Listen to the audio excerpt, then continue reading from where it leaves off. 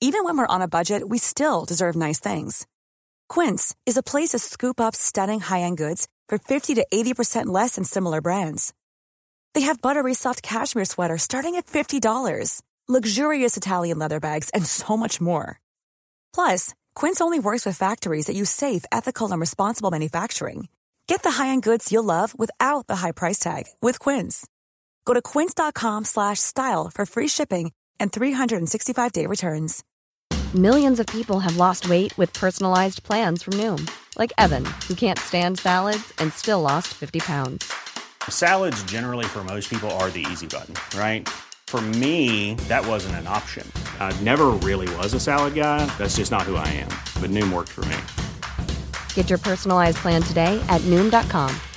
Real Noom user compensated to provide their story. In 4 weeks, the typical Noom user can expect to lose 1 to 2 pounds per week. Individual results may vary.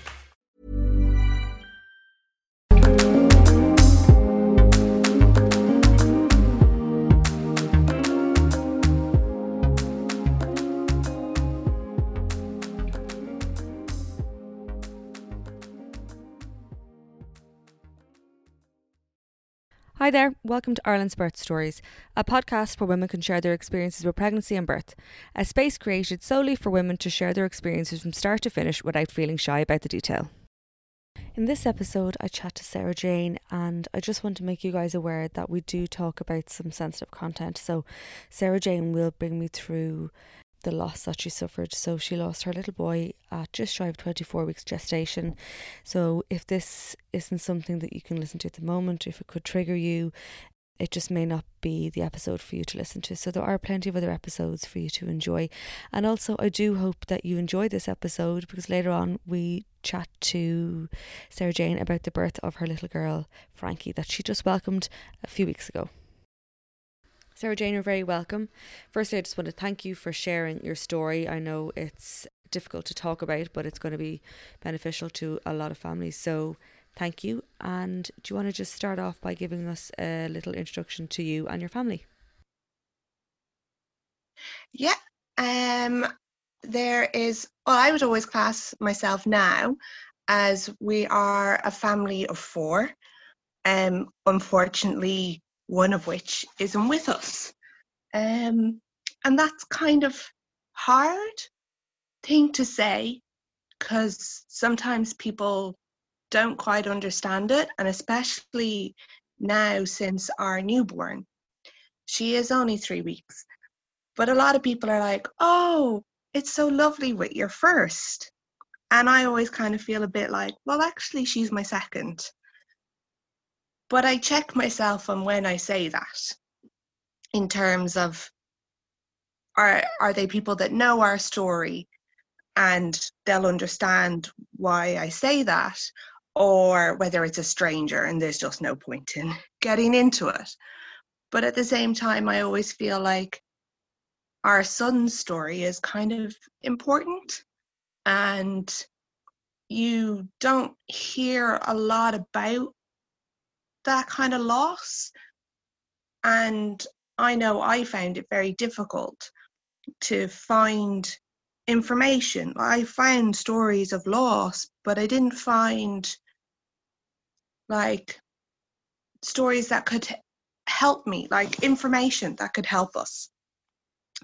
And I'll always raise our daughter to understand that she had a brother. And I share what happened to us, and then other people won't feel as lonely sometimes. And what did you call your son? Our son, we called him Luke. And yeah, I don't know. Do you want me to kind of basically just start from the beginning of what happened, or? We can start from the beginning. So when you guys decided to conceive? We'd always been quite happy as just the two of us. We'd always discussed the fact that we thought it would just be the two of us. We never really thought we were the ones who'd want children. And I think, like a lot of people, when the people around you start having kids, you kind of go, oh, is it for us? Like, maybe, maybe not. And so it was 2018. So we were 4 years married at that stage. And quite a few of our friends were all expecting. And we just kind of said to each other, sure, look, if it happens, it happens. If it doesn't, it doesn't. We're happy as just the two of us.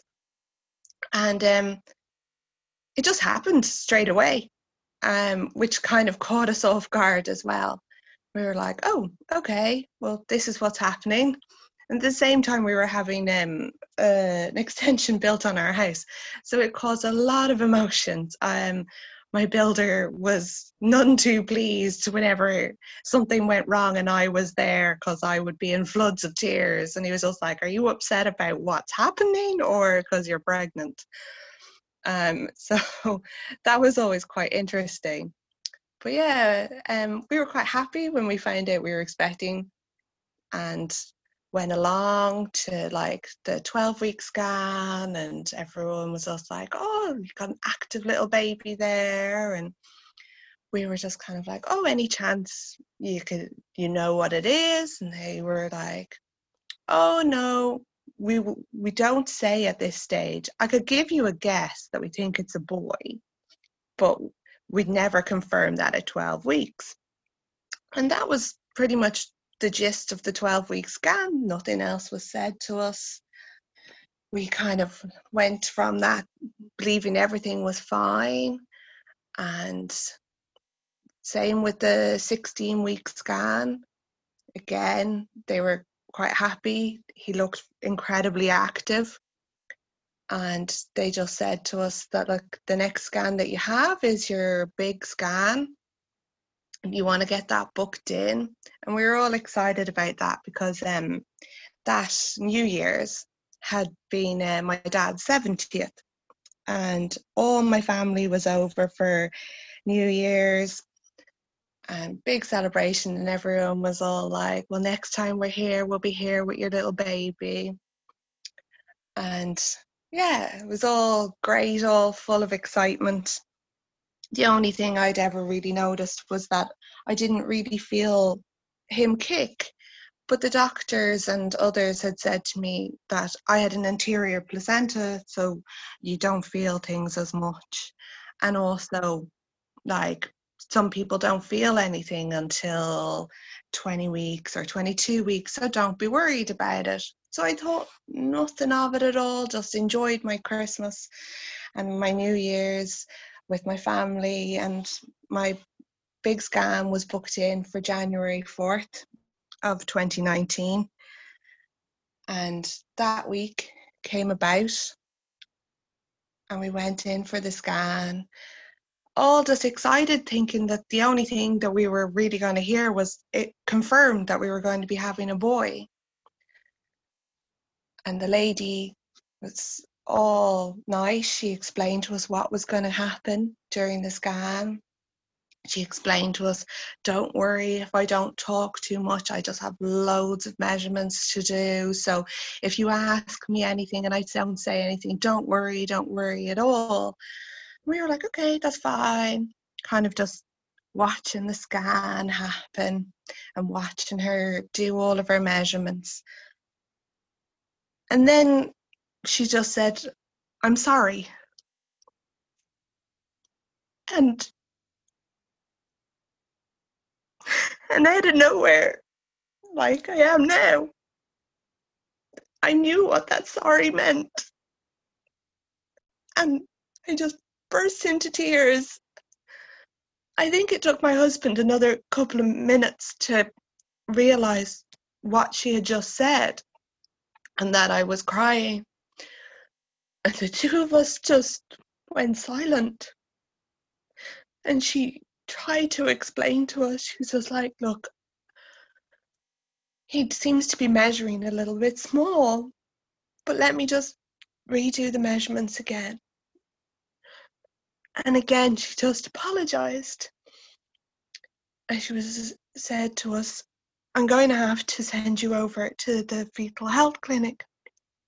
But unfortunately, today is a Friday and it's already pretty late. You might not get an appointment until next week. But let me just go and make a phone call. So she moved us into the quiet room, which is a room no one ever wants to go into. You know what that room means. And whatever she must have said when she got through to fetal health, she came in to us and she said, look, they're going to see you. They're going to put you on to the end of the day. So just make your way over there, and as soon as they can, they'll be with you. I think it felt like hours, but also like minutes at the same time that we were in that room trying to get ourselves together. We knew they weren't going to be able to see us for a little while, so we decided we'd get in the car for a little while and just drive around and try and get our heads together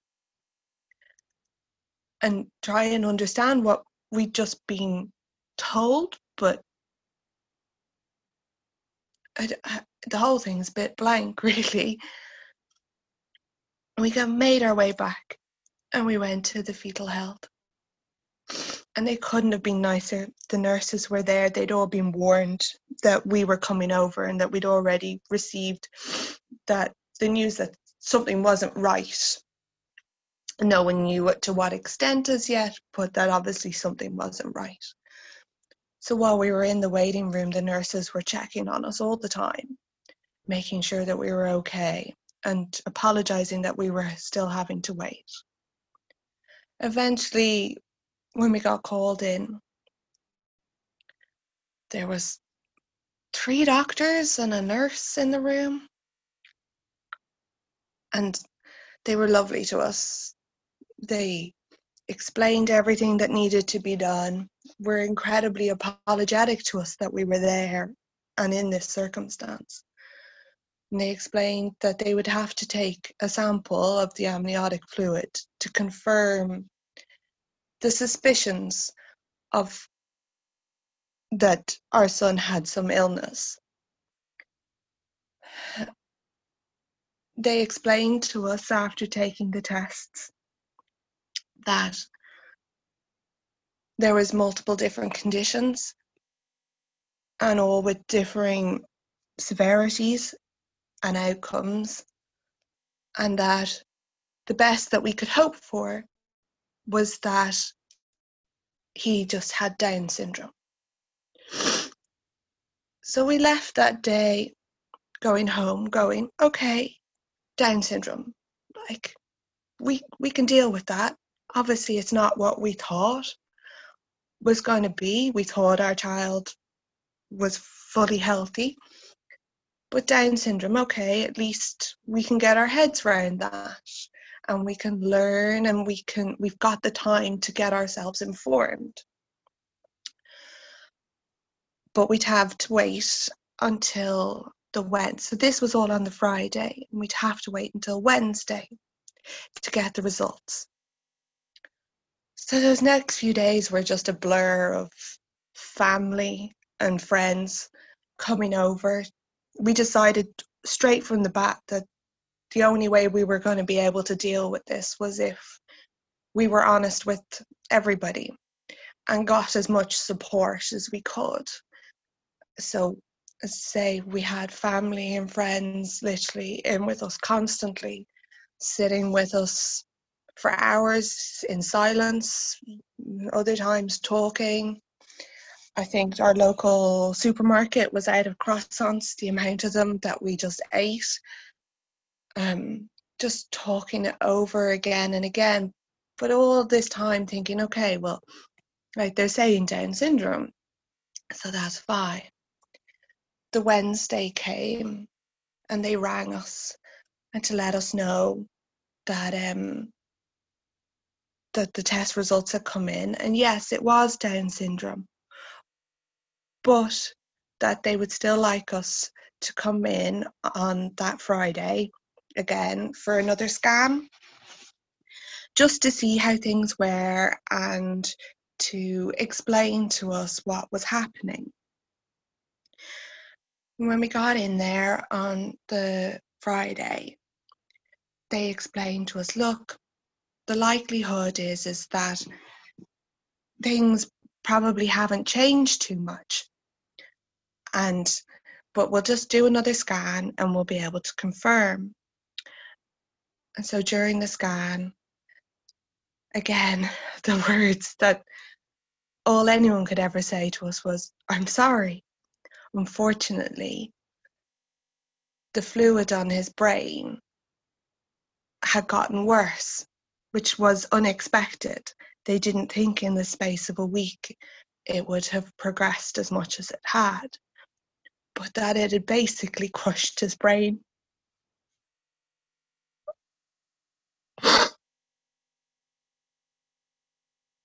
And that he hadn't grown anymore.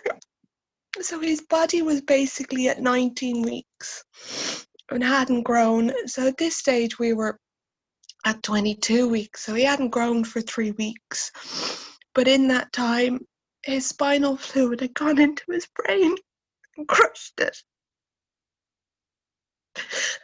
And that they really didn't think that there was any chance for him. That the likelihood was that he would die before term. And if he did make it to term, he wouldn't last very long. We asked them then at this stage what were our options, taking that this was the beginning of 2019 and the new rules around abortion in Ireland had changed. And they apologised and said that unfortunately he fell outside of the rules, that if he had been diagnosed with Patau syndrome, which is what they had thought based on his scans that he was going to be diagnosed with, that yes, we could have been treated in Ireland. But unfortunately, although he wasn't compatible with life, his Down syndrome meant that he wasn't eligible for a late-term termination in Ireland, and that our options were to wait it out for his heart to stop and it to be an emergency birth in Ireland, or that we could travel. But that was all the information that they could really give us. I think we both knew at that stage that that was it. We couldn't let him in any way feel any pain. Not that he probably would have, but that we had to do what was best for him. And if the best thing for him was to end his suffering.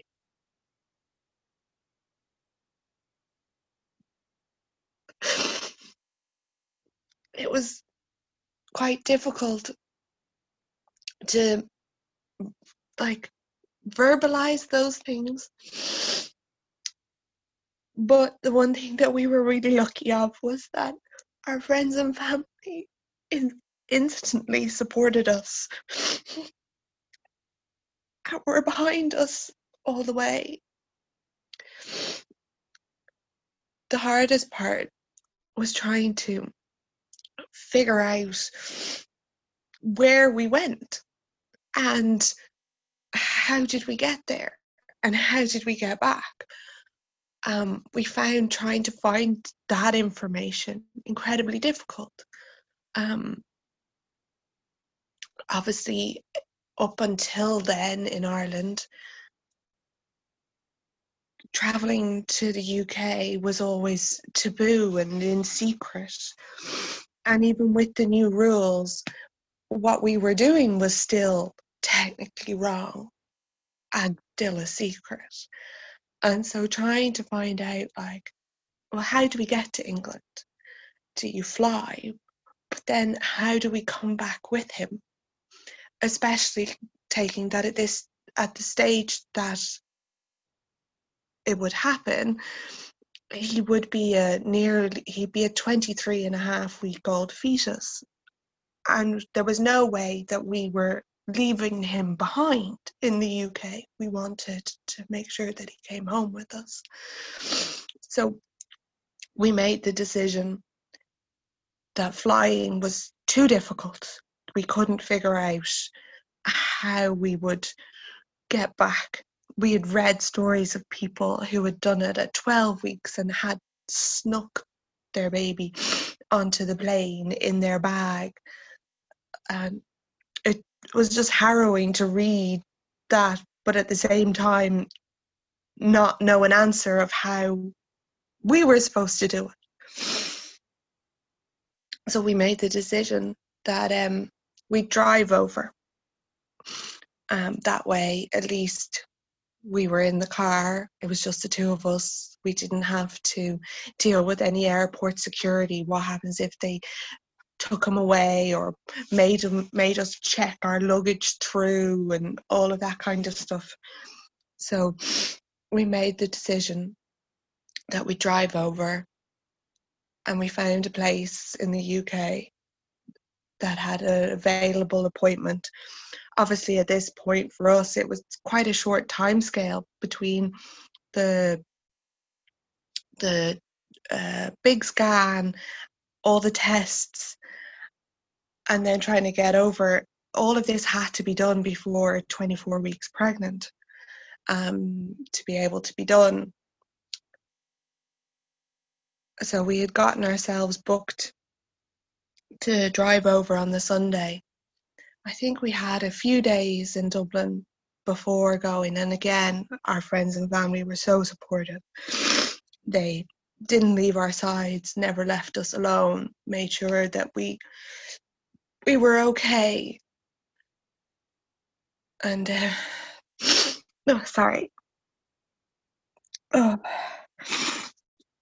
yeah, that drive was a long drive. It was a long and lonely place.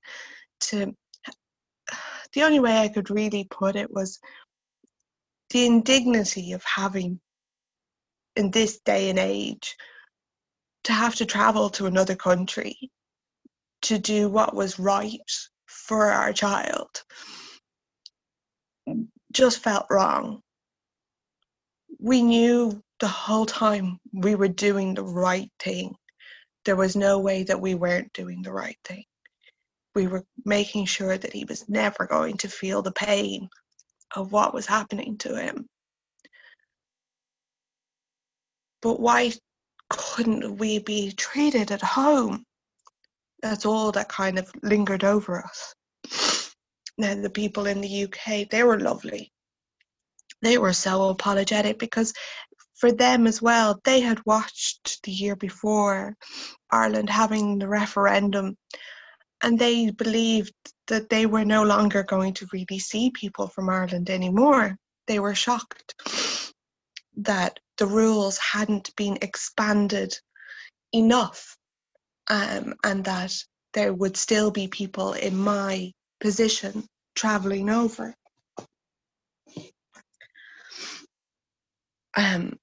I was lucky that I ended up having a room by myself, which meant that my husband could be with me. And on the 23rd of January 2019, our little boy was born.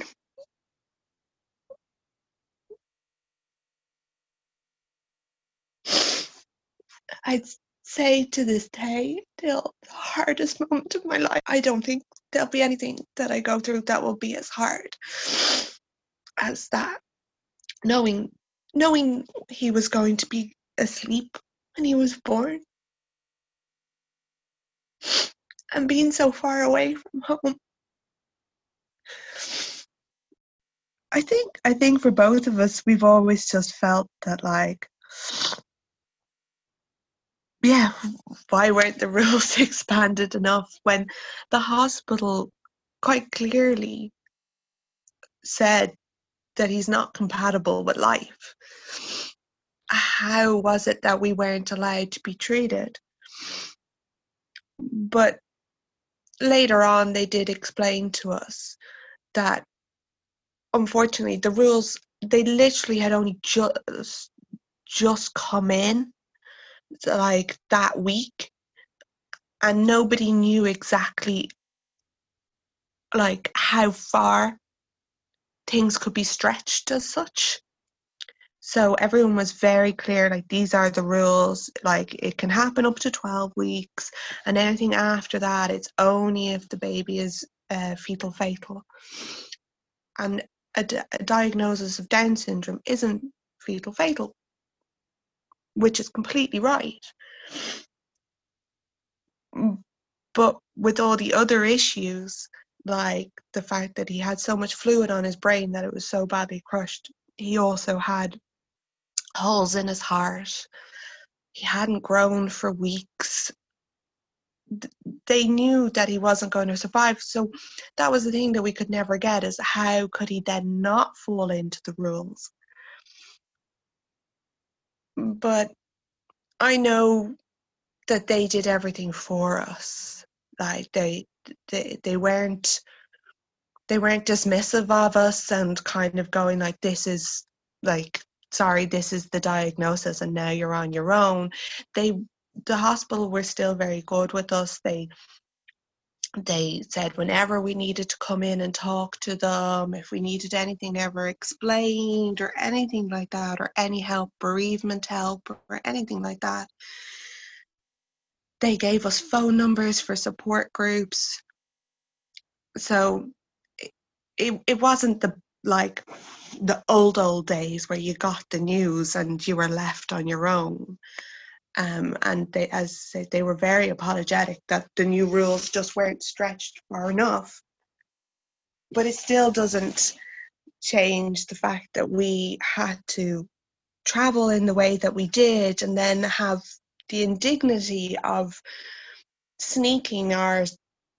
technically sneaking our son's body back into the country, like hiding him in the car when we get on the ferry, because we don't know whether, are we even allowed to bring him back? Like, is he going to be taken away from us? Like, he technically doesn't exist because he was born just short of 24 weeks. So here in Ireland, he doesn't technically have ever existed.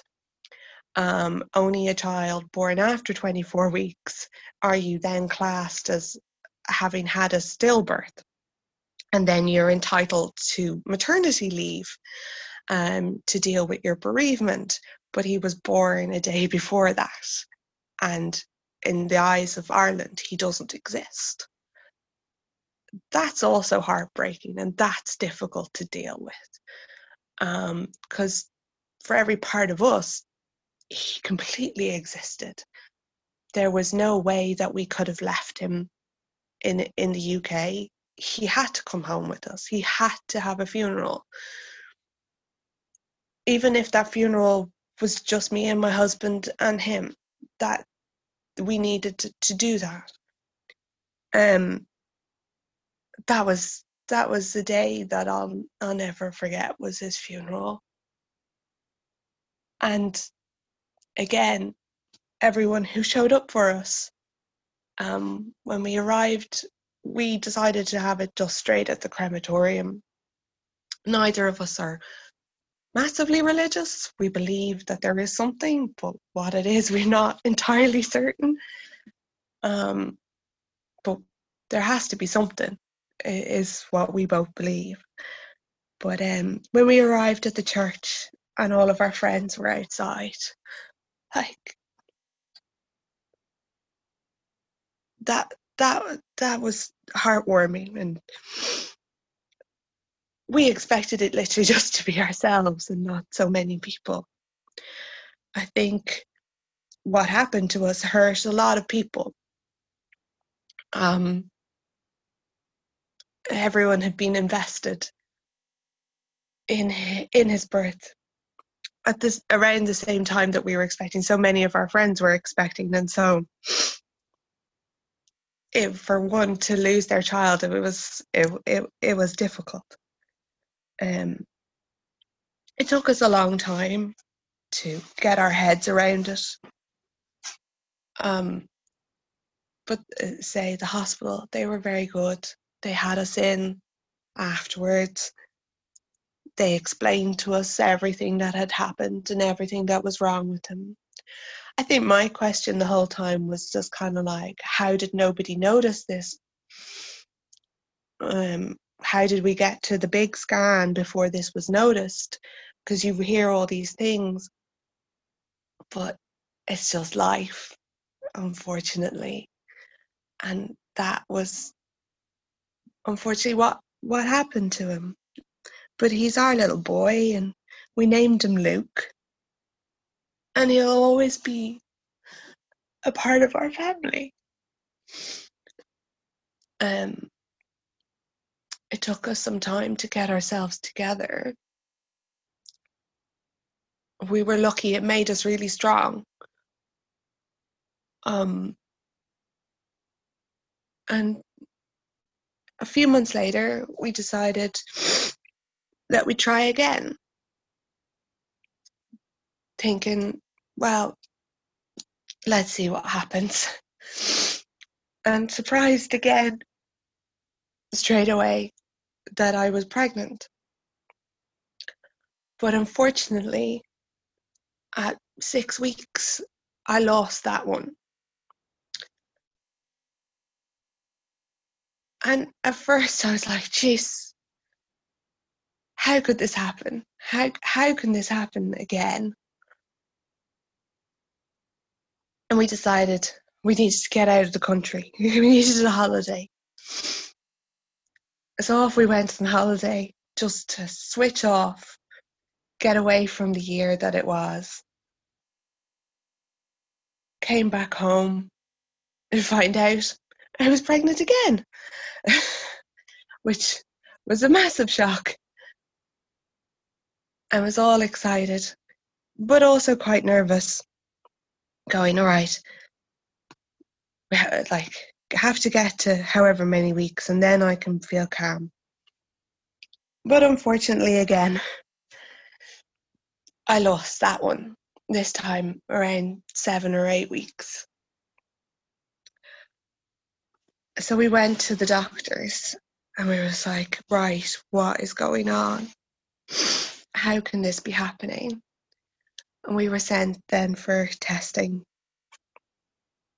to check whether it was maybe a genetic, with the fact that Luke had Down syndrome, and then I'd lost 2 pregnancies.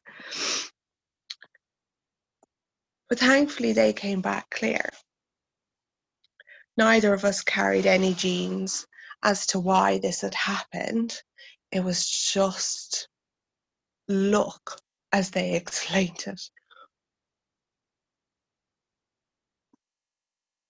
But part of you gets angry and you're just like, why? Because each of those early miscarriages hurt me just as much as losing Luke.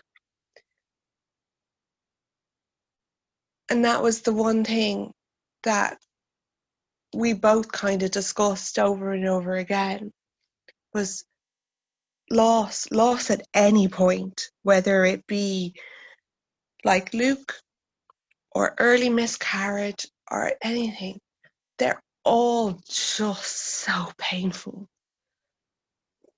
I don't understand how it happened to us so many times. And God, there are people out there that it happens so many more times. How do they keep it together? Previous to ever being pregnant, I'd obviously heard of people, and all I ever felt was, God, so sorry for them. Like, that must be devastating, because to be pregnant in the first place, they must have wanted it. And so to have lost that, any loss at any stage, is just devastating. And I then, when we lost Luke, we had people telling us of their losses. I'm Sandra, and I'm just the professional your small business was looking for. But you didn't hire me because you didn't use LinkedIn Jobs. LinkedIn has professionals you can't find anywhere else, including those who aren't actively looking for a new job, but might be open to the perfect role, like me. In a given month, over 70% of LinkedIn users don't visit other leading job sites. So if you're not looking on LinkedIn, you'll miss out on great candidates like Sandra. Start hiring professionals like a professional. Post your free job on linkedin.com/achieve today. Here's a cool fact. A crocodile can't stick out its tongue. Another cool fact, you can get short-term health insurance for a month or just under a year in some states. United Healthcare short-term insurance plans are designed for people who are between jobs, coming off their parents' plan, or turning a side hustle into a full-time gig. Underwritten by Golden Rule Insurance Company, they offer flexible, budget-friendly coverage with access to a nationwide network of doctors and hospitals. Get more cool facts about United Healthcare short-term plans at uh1.com. Ever catch yourself eating the same flavorless dinner 3 days in a row?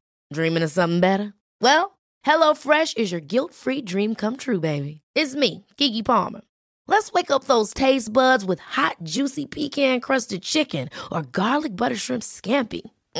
Hello Fresh. Stop dreaming of all the delicious possibilities and dig in at HelloFresh.com. Let's get this dinner party started. Quality sleep is essential. That's why the Sleep Number Smart Bed is designed for your ever-evolving sleep needs. Need a bed that's firmer or softer on either side? Helps you sleep at a comfortable temperature? Sleep Number Smart Beds let you individualize your comfort, so you sleep better together. J.D. Power ranks Sleep Number number 1 in customer satisfaction with mattresses purchased in-store. And now, save 50% on the Sleep Number Limited Edition Smart Bed for a limited time. For J.D. Power 2023 award information, visit jdpower.com/awards. Only at a Sleep Number store or sleepnumber.com. But going, oh, it's nothing like what you had because it happened to us at this earlier stage, or oh, we weren't as far along as you, or things along those lines. And all I could think was, no, your loss is just as painful. Like, and it then, for us, when we then experienced 2 early miscarriages, that's when it really drew kind of home of just how it doesn't matter when it happens. Everyone has the right to say, this has happened to me and it hurts me. And I need to be upset and I need to be able to say it. The thing is, I think for a lot of people, especially like the pre-12-week loss, you've kept your pregnancy quiet anyway. Like, no one knew you were pregnant because nobody wants to say you're pregnant until you've gotten to the 12 weeks. So you kind of feel like, well, who can I tell? Because no one knew I was pregnant in the first place, so I'll just keep it to myself. But no, you need to say it because it's only going to hurt you more. It's only going to make how you recover harder. And only by speaking out about it do you find out about other people, maybe people who are really close to you, who it has happened to, and you'll find a support in that. And that was something when the referendum was coming about back in 2018, was people were open about their stories. There kind of feels a need that there needs to be more openness, even now, just because the referendum has happened and the law got changed. The stories still need to come out. People still need to know, where are the supports? Like, who do you turn to? Because it's not an easy one to vocalize. Some people might feel ashamed that it's happened to them. Some people, when it happens multiple times, you just feel like, oh, people must be sick and tired of hearing me telling them that this has happened to me again.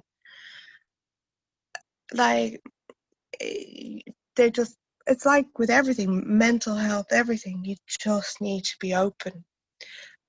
And you'll find someone will be open, and it might not be in your friend circle, it might not be in your family circle, it might be just a work colleague.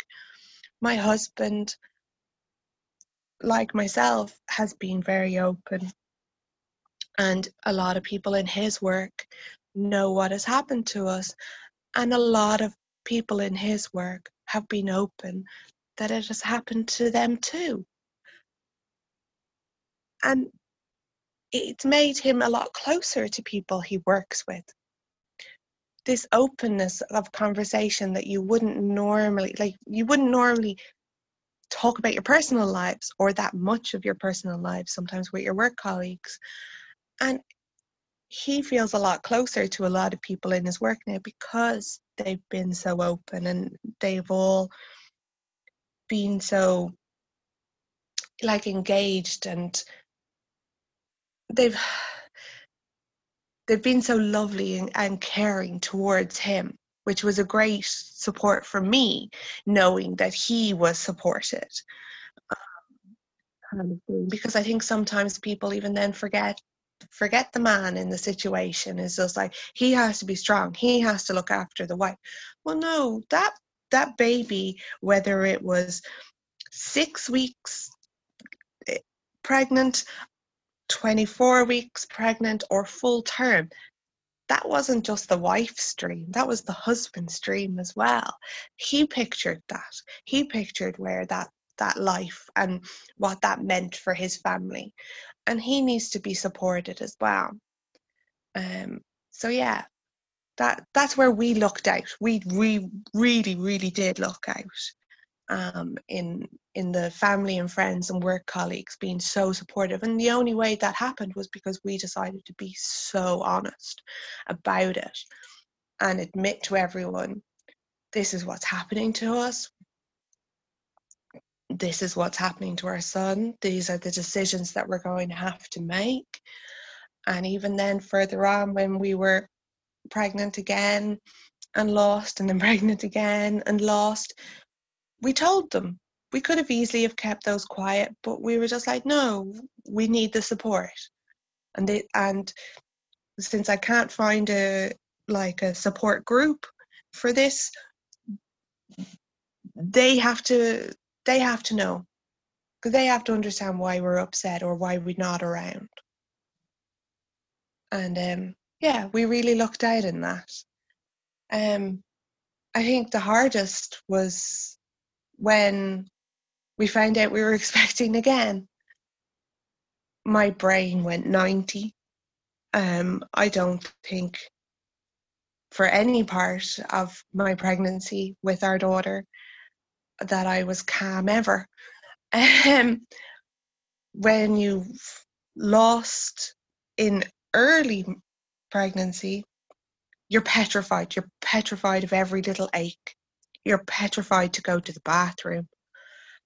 Petrified that as soon as you're waiting every time you go to the bathroom to see blood, and for this one to be gone as well. As I don't think that went from my head until maybe about 14 weeks. I was certain there was no way that we would be able to hold a pregnancy. And then we got to that stage. We'd had our first scan. Now, not that we'd had our first scan, we'd had multiple scans by the time we got to 12 weeks, because obviously with our past, the hospital had us in straight from the beginning. We were looked after by the fetal health unit straight from the beginning. We had extra scans, as many as appointments. They were on the phone whenever we needed them, whenever we were worried. They were literally all over us. And we also decided that we'd have the panorama test done, just for peace of mind, that if there was a condition, that we would know about the condition early on and be able to make an informed decision early on in the pregnancy. So when we got to 9 weeks, we had that test. And by 10 weeks, the results came in. And thankfully, it came in saying low risk. You'd think that that would have calmed us down, but still, for me, I know I was just like, nope, this test has to be wrong. There's no way that, one, I'm going to stay pregnant, two, that the baby's going to be healthy. Something has to be wrong, because that's just got to be our luck. As I say, we then got to 12 weeks and we kind of felt like, okay, we're going to tell our family that we're expecting. And so we told them, and it was quite a subdued reaction. Everyone was just like, oh, okay. And I know why. Obviously, they were all concerned. But as soon as I said, look, we've had this test, everything's all right, everyone got a little bit more excited. And then COVID hits and the country goes into lockdown. And you're locked off from everything. You're pregnant, you're scared, and there's a pandemic. And my husband can't come to appointments anymore. So it was a bit of a cluster of everything all at once. But all I remember turning around to my husband and saying was, thank God that we know that she's all right. Could you imagine for anybody who is getting bad news? What are they going to do? What would someone who was in our situation only the year before do now if they fell outside of the rules and they had to travel? How would they do that? And that's all that went through my brain. I was just like, right, I'm worried about my own pregnancy. There's all these things. But my main thing that went through my head most of lockdown was, God, I feel for anybody who gets bad news. How could you go to those, and then that came even more prevalent in my head the closer I got to our big scan and realizing I was going to this on my own. The lockdown wasn't getting any better. Restrictions weren't being lifted. I was petrified going to our big scan, even though I literally probably had about 20 scans at this stage. I'd probably only had a scan the week before. She was the most photographed little fetus there was, and I knew there would be no reason why I had to be scared, but I was petrified to go to our big scan and to go on my own. And I just felt for anybody who was going to this and was going to get bad news. Yeah, it's a lonely place. It's starting to surface now, the stories, I'm sure you're hearing of them, of women going in alone and delivering the news to their husbands in the car park. Because even I was just at a normal appointment one day and a lady ahead of me got brought in and she got told she had preeclampsia, and she was in floods of tears. And they were like, just call your husband. And she was just like, but he's out in the car. And she's like, yeah, it's fine. He can come in. And even just that kind of hit it for me again. It was just kind of like, I think she was about 38 weeks pregnant.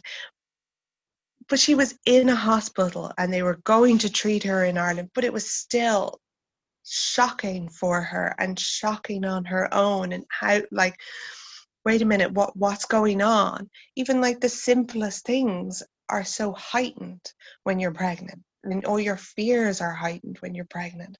So for anybody to have gone and gotten that devastating news, and as you say, going out to the car park and then having to try and relay that news. Like, we had scans all the time, and me even trying to relay back the information of what I was told, even though it was simple things, would get lost in translation. And we'd get scared, or because I was like, I'm not explaining that right. And then you try and Google it, and when you Google things, even like a common cold comes up that like something's wrong with you. So don't ever Google trying to explain any medical pregnancy terms. Like, you'd be petrified. Like, yeah, just. And then, as I say, on top of that, for anybody who would have been like us the previous year and fell outside of the rules, how did they do it? I felt for them, and I felt very worried. I felt very worried that there'd be a lot of people in a lot of very uncomfortable situations that were then maybe left to have to carry a child that wasn't compatible with life and would have to wait for the heart to stop and then it become an emergency birth. How much more trauma was this putting on people? And without the blanket of friends and family, which obviously you need throughout that time, you need all the time, but you seem to have a really beautiful support network of family and friends that really like helped you throughout it. So to not have that when you like are basically forced to carry a baby that's not compatible with life, it just must be like, it's unimaginable. The partner could only be there for active birth. So if someone was losing a child, like, were they at least flexible with those rules? Like, because obviously you're induced. Like, if the heart is already stopped, you're induced. And so were you doing that on your own? Like, oh, it's not something that you want to think about, but it existed. That's the problem, that it was definitely reality for women when it shouldn't have ever been. And even now it just shouldn't. Like, I was listening to an interview the other day, and a gentleman was saying that he saw his wife walking towards him in the car park in floods of tears, but she was crying because she just found out they had twins, but he just saw her walking towards him and she was, so automatically you think that there's something terribly wrong. So you're thinking about the partners as well. It's awful for them. Oh yeah, my husband, the whole time he'd be just like, text me when you're in the waiting room, text me when you're in then the next corridor, text me after you've been in with the nurse, text me just before you go in. Because as lockdown went on and and some of the restrictions got eased a little bit, the hospitals obviously got a little bit busier, and so my appointments, the wait time got a bit longer, and he would get more and more nervous because I would be in the hospital that little bit longer each time. And he'd be just like, where are you? And I'd be just like, I've literally just been to the toilet, sorry. Like, so for anybody with a high-risk pregnancy, previous miscarriages or anything, and then just in general, yeah, the husband sitting outside, and that's all you saw literally outside the hospital, were like rows and rows of cars of husbands just sitting there waiting. And you could tell you could see the nervousness in them all. Do you want to talk us through your third trimester or your pregnancy? How did you feel throughout? Petrified. Absolutely petrified. Again, I had another anterior placenta. I basically never felt a kick. So on top of all of the extra scans that Fetal Health were giving us, I think every nurse in the A&E department knew me by the time she was born, because I was in there so much. They were just kind of like, are you literally just here just for us to make sure she's moving? I was like, yes. So I was never there too long. They were always very, very good and very, very helpful. But yeah, it was a nerve-wracking pregnancy. And looking back on it now, it was actually quite a smooth pregnancy. Bar having quite bad nausea at the beginning and obviously not feeling her kick, which plays with your mental health a little bit. It was actually quite smooth sailing. There was no issues. There was no problems. And it was, in one sense, I wish I could have enjoyed it more. I wish obviously, because with our son, we didn't find out until the big scan. In your brain, you wonder after every scan, no, they must have missed something. There has to be something wrong, and that was an issue for me. It played on my mental health quite a lot, and that was part of then the issue with lockdown, of my husband not being able to come to appointments and me having to relay to him what happened. Was one, things would be lost in my translation of what happened, that then I would then second guess and question, wait a minute, did they say it this way? Where if he had been with me, he would have been able to have calmed me down by being able to say, no, the doctor said it this way. They said it in a good way. And you know what I mean? And that kind of thing of like, oh no, they weren't saying this as a bad thing. They're saying this is a normal thing. But when you're there on your own, and he wasn't there to see the doctor and see how the doctor spoke, my brain very quickly after an appointment would manage to turn it into a bad appointment. I'd get myself stressed. And yeah, that made things difficult, the mental health. But again, the doctor picked up on that, and they were very aware and got me in touch with the mental health people. And I had quite a few phone conversations with them because of lockdown, not being able to go in and see them in person. But I spoke to them over the phone and went through what it was that I was nervous about. And again, I'm still in touch with them. I'm now, because my main fears were, as I've said before, they must be wrong. There has to be something wrong with her. There's no way that she's going to be here and she's going to be healthy, because 3 pregnancies before that hadn't happened. And that too, that I could possibly reject her because she wasn't my son. And that was a big fear, was rejecting her, or maybe treating her differently than maybe I would have, if her brother was still here.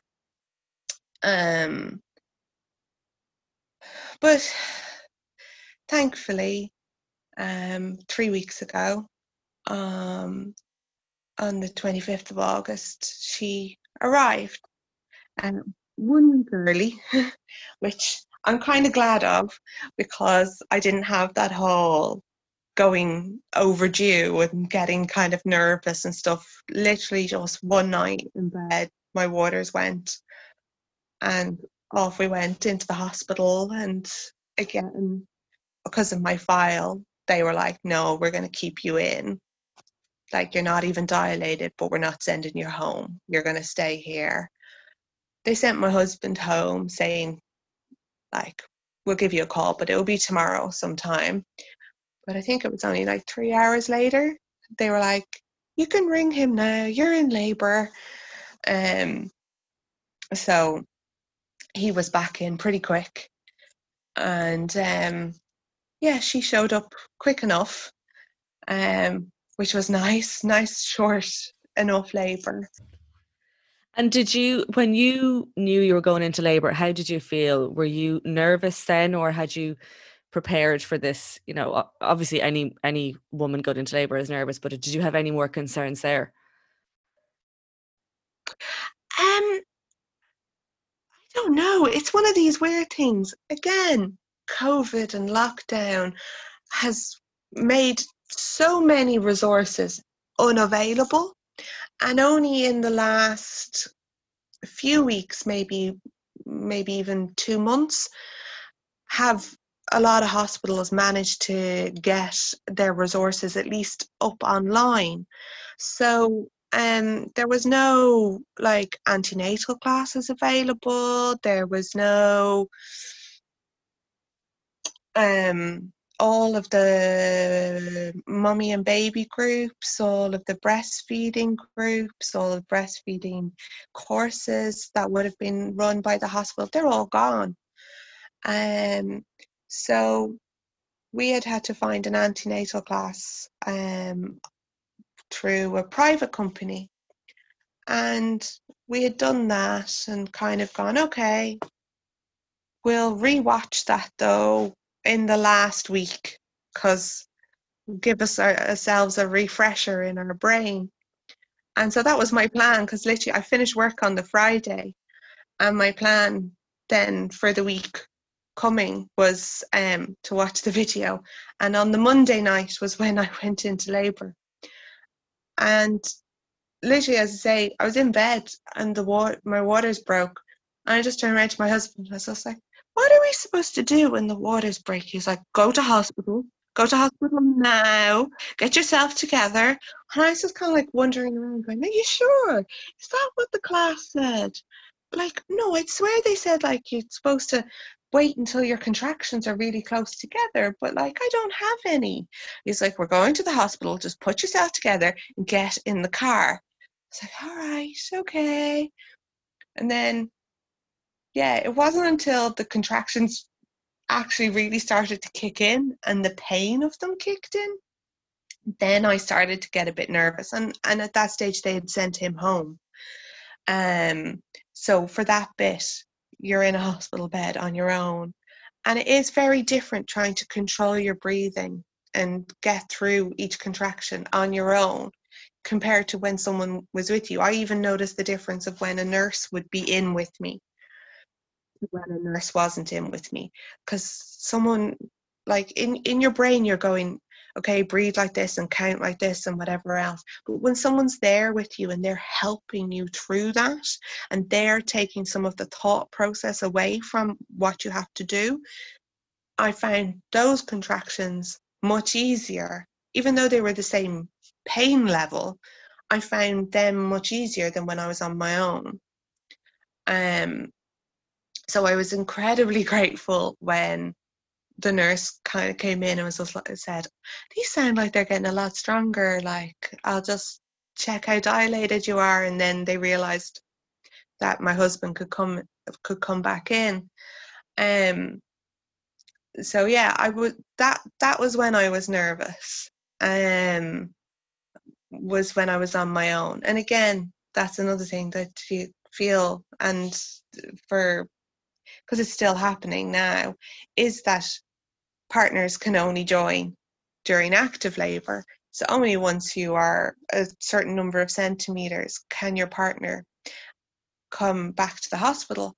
And there'll be some people who'd be induced and they could be in labour for a whole day before somebody can come in. So yeah, if there's anything anyone can do, is like literally try and learn, get your TENS machines, get your anything that you think is going to help you, because it is nerve-wracking and it is hard to control, and definitely the support of a partner makes all the difference in that state. That's what I was going to ask you. Did you have any coping mechanisms? Because I'm sure there'll be women listening to this who are about to go in and, start that early labouring journey on their own. So is there any coping mechanisms that you found helpful? I had gotten a TENS machine, which again I planned on practicing during that week. So it was a little bit of a hodgepodge, trying to stick the pads on my back by myself and try and figure it out. But I did actually find that was really, really helpful. Just, it gave me something to concentrate on, like trying to figure out the machine, trying to figure out, okay, now I can press boost, and I can up this now. And that was something that I found quite helpful, was the TENS machine. And then when it did come to it, if they offer you an epidural, take it. There's no reason to say no to it. I had kind of thought like, oh, I'll just see how it goes. But as soon as I was in there and they were like, you're in labor now, I was just like, yeah, I'll have that epidural. Anything to make this easier, a much calmer experience. At the end of it, when people say you kind of forget the pain as soon as your baby is there, it really is true. Like, I didn't think you could forget the pain, like, because it seems so much at the time. But genuinely, like, they just turned around to me and they were like, she's born. And my husband says apparently I just like then reached down and took her off them. I was just kind of like, okay. And just kind of, I just instantly forgot that I'd been in pain.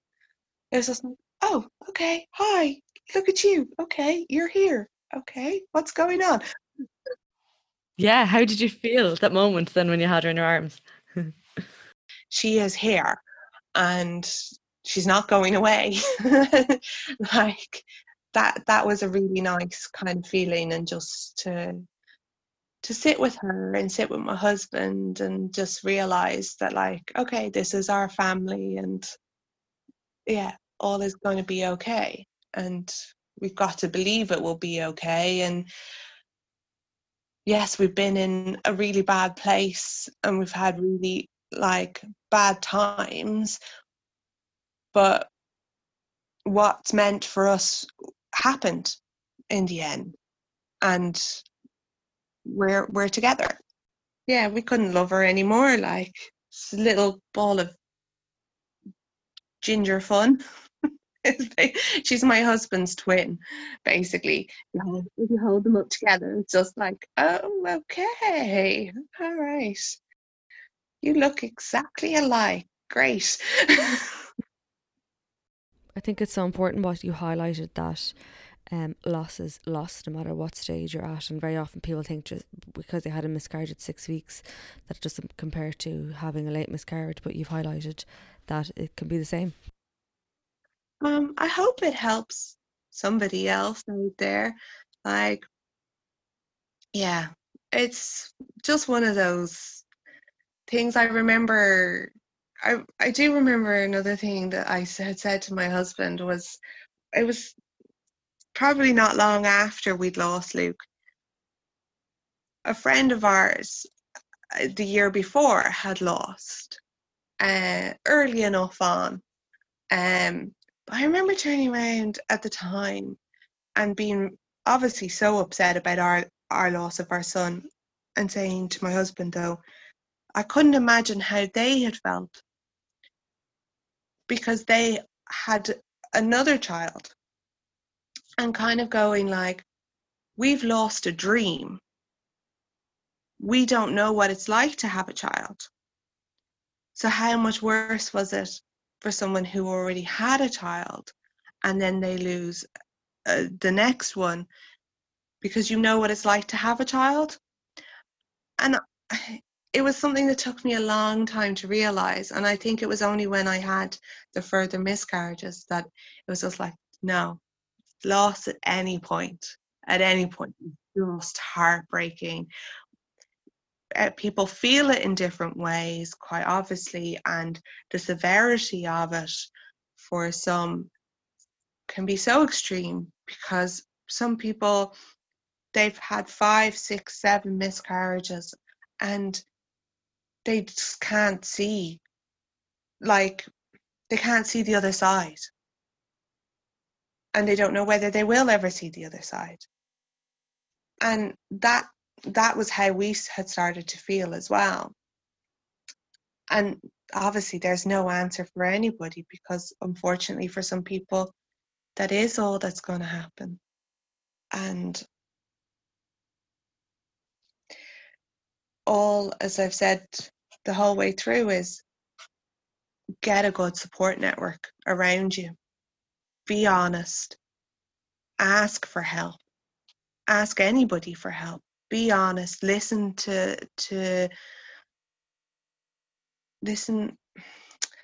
You'll be surprised how many more people have been in your position, and the support that you can get from them if you're honest about it. If you'd like to share your story, you're more than welcome to. Simply pop me an email to irelandsbirthstories@gmail.com, or you can find me on Instagram under Ireland's Birth Stories. I look forward to bringing you another episode next week. Hi, I'm Daniel, founder of Pretty Litter. Cats and cat owners deserve better than any old-fashioned litter. That's why I teamed up with scientists and veterinarians to create Pretty Litter. Its innovative crystal formula has superior odor control and weighs up to 80% less than clay litter. Pretty Litter even monitors health by changing colors to help detect early signs of potential illness. It's the world's smartest kitty litter. Go to prettylitter.com and use code ACAST for 20% off your first order and a free cat toy. Terms and conditions apply. See site for details. Ever catch yourself eating the same flavorless dinner 3 days in a row? Dreaming of something better? Well, HelloFresh is your guilt-free dream come true, baby. It's me, Keke Palmer. Let's wake up those taste buds with hot, juicy pecan-crusted chicken or garlic butter shrimp scampi. Hello Fresh. Stop dreaming of all the delicious possibilities and dig in at HelloFresh.com. Let's get this dinner party started.